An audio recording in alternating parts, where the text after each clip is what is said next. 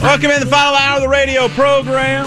Puckett Gas with you from the Carter Volkswagen studio. We thank you for joining us today. Hopefully you've had a lovely time here. Lunch with listeners, brought to you by the Other Coast Cafe. Try to sneak in some phone calls here at the end of the segment, hopefully. But as you know, Lunch with listeners, we take your phone calls. We also love to interview very, kind of fun guests who can bring something to the table. Because you and I, we're out of gas. Let's get the guy who wrote the Argentine football manual about take a shower before you go out and hit the bars. I'm telling you, man. And Jon Campbell joins us right now on the Beacon Plumbing Hotline. Jon from oddshark.com.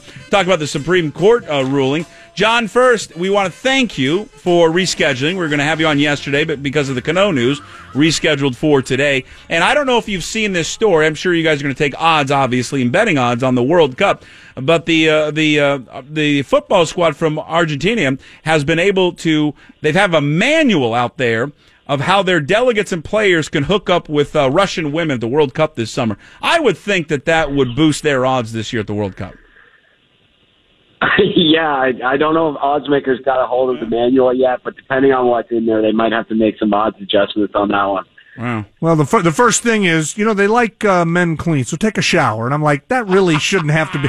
If that's your first thing, then I'm wondering how in depth this is going to need to go, right? Yeah, exactly. I know. But you'd be surprised. I think a lot of men might need that manual. Some men do need to shower. That's a fair point, Jon. Again, Jon Campbell joining us from oddshark.com. All right, so the Supreme Court, big ruling this week. It's going to open up the floodgates now for every state to gamble eventually. New Jersey, of course, will be the second state, along with, obviously, with Nevada. Before we get to that, we asked you for a little homework assignment. Our producer, Jackson, asked you about an hour ago to work on this. What were the odds of the Mariners to make the postseason before the Robinson-Cano injury?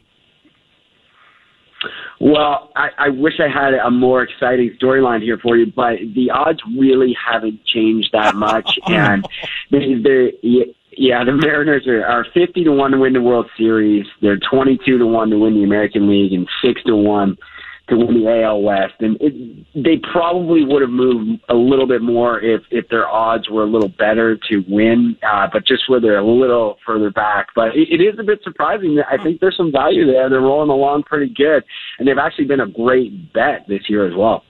Nice. You mean like night to night, right? I mean, they've had, because they've been a big surprise, I think, to a lot of people. Exactly. Yeah, they're the third best bet so far in the majors right now, behind Atlanta and the D-backs. So they, really good bet. If you bet $100 on every Mariners team, you'd be up $822 this season. Well, perfect. Well, I'm going to do that. Hold on, Jon. Can we put you on hold? I'm about to go put $100 on the game this afternoon. Again, Jon Campbell joining us here on the Beacon Plumbing Hotline, oddshark.com. All right. So the ruling this week by the U.S. Supreme Court, we wanted someone on to just inform us what's going to change and what's going to be new. I guess I'll just ask you, in this whole process, from your point of view, Jon, what's next for sports gambling? Well, next we will see states offer legislation, the states who want it, they'll offer legislation so that they can regulate and allow sports betting legally in each state. And there's a small group of them, I think, that will start first. That includes New Jersey and Delaware, Mississippi, Pennsylvania. And then there'll be another big group of states, I think, that follow right behind. So kind of like we saw with the legalization of marijuana, we'll see different states pop up, and sports betting will be available and regulated in those states. At first, and I'm talking years ago, when this first started becoming a topic of conversation, I talked to some friends of mine who were based out of Las Vegas. Well, that sounds nefarious, doesn't it? It sure does. But at first I was a little taken aback. I would have thought that Vegas wanted to keep its monopoly on sports gambling, but almost to a person, Jon, and you can talk about this within the gambling industry, and for obvious reasons, it becomes, as you think it through, it becomes obvious. They're 100% in favor of this. They don't feel it'll impact them in a negative way at all, that the only legal place you can go to bet right now is Nevada. That's going to change dramatically, and that's not going to have a negative impact on them. Can you talk about that a little bit? Yeah, absolutely. And I've talked to just about every sportsbook director over the years since this story started with New Jersey, and to a man, every one of them is in favor of regulated national sports betting, and they like this story. And I think they're absolutely right, because I think we're going to see more sports bettors, and Las Vegas is still going to be the betting mecca of the world. And anybody who enjoys sports betting or gets into it eventually is going to want to go check out Las Vegas. And that's just a scene that won't be duplicated, at least for many, many years, anywhere else. So I think this will only help Las Vegas. The same way there are lots of casinos in states, but if you want to go to the most entertaining place to place a bet, people will go to Las Vegas. That's it. Jon Campbell, again, our guest. He works there for oddshark.com, talking about the decision this week from the U.S. Supreme Court. What about, now from your angle, John, everyone will bring this up. Well, now we have to be careful the integrity of the game and the games and all the sports, in all the professional sports, and then in the college sports. Gas and I were talking about this week. I mean, the people that have the greatest integrity are the sports books. They're not going to allow things to get out of hand in terms of bets and people fixing games. How do you think that will be addressed? And do you think that protecting the integrity of the game, that is an issue for states and leagues moving forward? Well, I think it will become more transparent now, and that was sort of the old fear-mongering stance from the leagues. It's no, we can't have sports betting because then games will be fixed. And from a public perception, I think they bought into it, and it was like, wow, yeah, that sounds bad. Yeah, sports betting, let's not do that. Just now, since the dawn of the internet and so much information, and people are just so much more inquisitive, and they started saying, wait, why does this threaten the integrity of the game? And people aren't buying that argument anymore. And sportsbooks in Las Vegas, they already monitor the bets. They're already in touch with the leagues. The leagues are already monitoring the action through Las Vegas. And sportsbooks know their business depends on giving bettors a fair shake. And they don't want games fixed either, because it leaves them vulnerable. So having it legalized, I think, will just help everyone. It'll make it a little more transparent. And I've always thought that there's always those quirky stories, John, that come up. To your point about sports books, they try to err on the side of their customers, like any good business. And when some weird, quirky thing happens, whether it's a power failure or some kind of weather incident, generally there's an avenue to make the customer whole, whereas they could just go the other way and say, nope, sorry, you made the bet. I mean, and I don't have a good example off the top of my head, but you know what I'm saying. They've gone out of their way over the years to make sure the customer feels like they're getting a fair shake. Yeah, I think a good example of that, I'm not sure how many years ago it was, 3 or 4 years ago, USC played Utah in a college game, and there was a touchdown that was overturned in game, and then it was allowed right after the game. And sportsbooks ended up paying out both sides of the bet to USC and Utah. I remember people were dumpster diving for days looking for tickets that were thrown out. And but there's a way. If you have a dispute, there's a way with a certain amount of bet. If your bet is, you can go through the Nevada Gaming Commission and have the dispute resolved. And they want to make their customers happy, but it just helps make it more transparent. So what the leagues want, they're talking about having an integrity fee, which I'll be surprised if states agree to pay this, because I think it's up to the leagues which they're doing already, to monitor the integrity of these bets. It's in their best interest anyway. Jon Campbell, again, our guest from oddshark.com, joining us on the Beacon Plumbing Hotline. Those will say, how do you guard against, teams, people associated with organizations? I mean, I know the answer to this, but for people who don't, guard against like prop bets. If prop bets become a big thing, how will the sports books, and when other states make this legal, protect themselves against people working with sports teams of, hey, listen, I know how many passes I can throw today. I'll just take a prop bet on myself. They usually don't. There's not a huge payoff usually for those things, correct, John?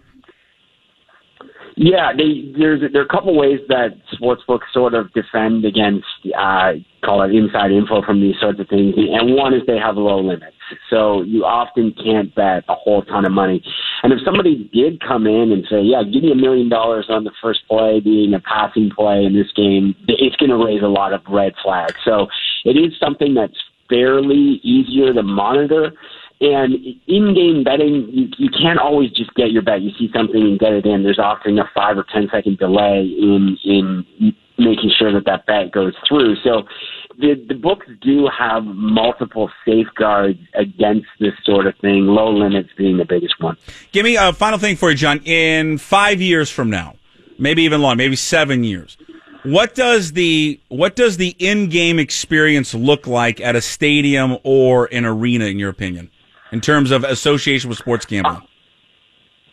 I think by that time we will see betting shops within the stadiums, and I think people will be playing from their phones. And if they don't put shops in stadiums, people are still going to be doing it from their phones, from their seats anyway as the game's going on. That's awesome. Any shot for the Rockets tonight? Just asking for a friend. I love the Warriors here. Warriors have won 25 of the 28 of their last 28 playoff games. You want to make them an underdog? Sure. I got them. I'm on them tonight. I was in them game one, and I love them to beat the Rockets. John, what do you think about after game one and the results? If someone came to you for just $5, 20 to 1 odds that the Rockets would win the series, would that be a good bet? If you were the person that said, I'll take the Warriors and I'll give you 20 to 1 for $5, you can have the Rockets. Which way would you lean on that bet? Oh, the Rockets. It's only going to cost you $5, and you can win 100 there. So that's one of those easy ones. Did somebody do that? Did you take advantage of someone? Hang on, I'm changing my Twitter handle to Gasman Odds Shark. No, we got to bet. I figured the odds there, right? You hit it, John, right? Yeah. Why wouldn't I take that? For 20 to 1, this says what the hell? Go Rockets. Yeah. What do you guys know? What does this guy know? John knows the Rockets tonight. I told you it was a great bet. It was a great bet. What if someone came up to you, John, and they had a dispute with one of the bets you made, and their claim to the bet was, it wasn't the spirit of the bet that I was trying to make. I'd like my money back. Well, you got to explain the story. No, I don't want to. It's too much detail. But what would you say to someone? They said, "No, that's not how I wanted to bet. That wasn't the spirit of the bet." Well, I'm playing the gaming commission here now. I love this, guys. But better sportsbooks have to be really careful the way that they word things because they can get caught. And Las Vegas got caught with some poorly worded draft props in the NFL. So I really think you have to pay out the bet that you agreed on to the letter because that's what the person taking the bet, that's the way they understood it. And I appreciate it, John. It's weird how that works. Hey, I got one last one for you, John. A guy who's in the professional end of this business. I'm looking and seeing that the underdogs have been the play in the NHL playoffs this year, and they're red hot. Do you buy into a trend like that, or do you look at every game separately and go, look, it doesn't matter that the underdogs as a whole have been hot. What matters is tonight's game, and here's how we're looking at it. Do you lean towards a trend, or do you lean towards, I got to analyze the individual game? Well, my general answer would be that to analyze the individual game, but usually these things even out over time. So when you see an anomaly like we did early on in the NBA playoffs where all the faves were coming in, I started automatically taking the underdogs because over time these things even out, and we have a lot of historical data that shows that. Same thing with the NHL playoffs. As we go on, teams are much closer, and I thought these odds were way out of whack. So I've been on the underdogs. I don't know about tonight. I think the night's amazing atmosphere they're going to have there. I think it's going to be a real, real tough win for the Jets in Las Vegas. John, great stuff, man. Let's do it again. We really enjoyed it.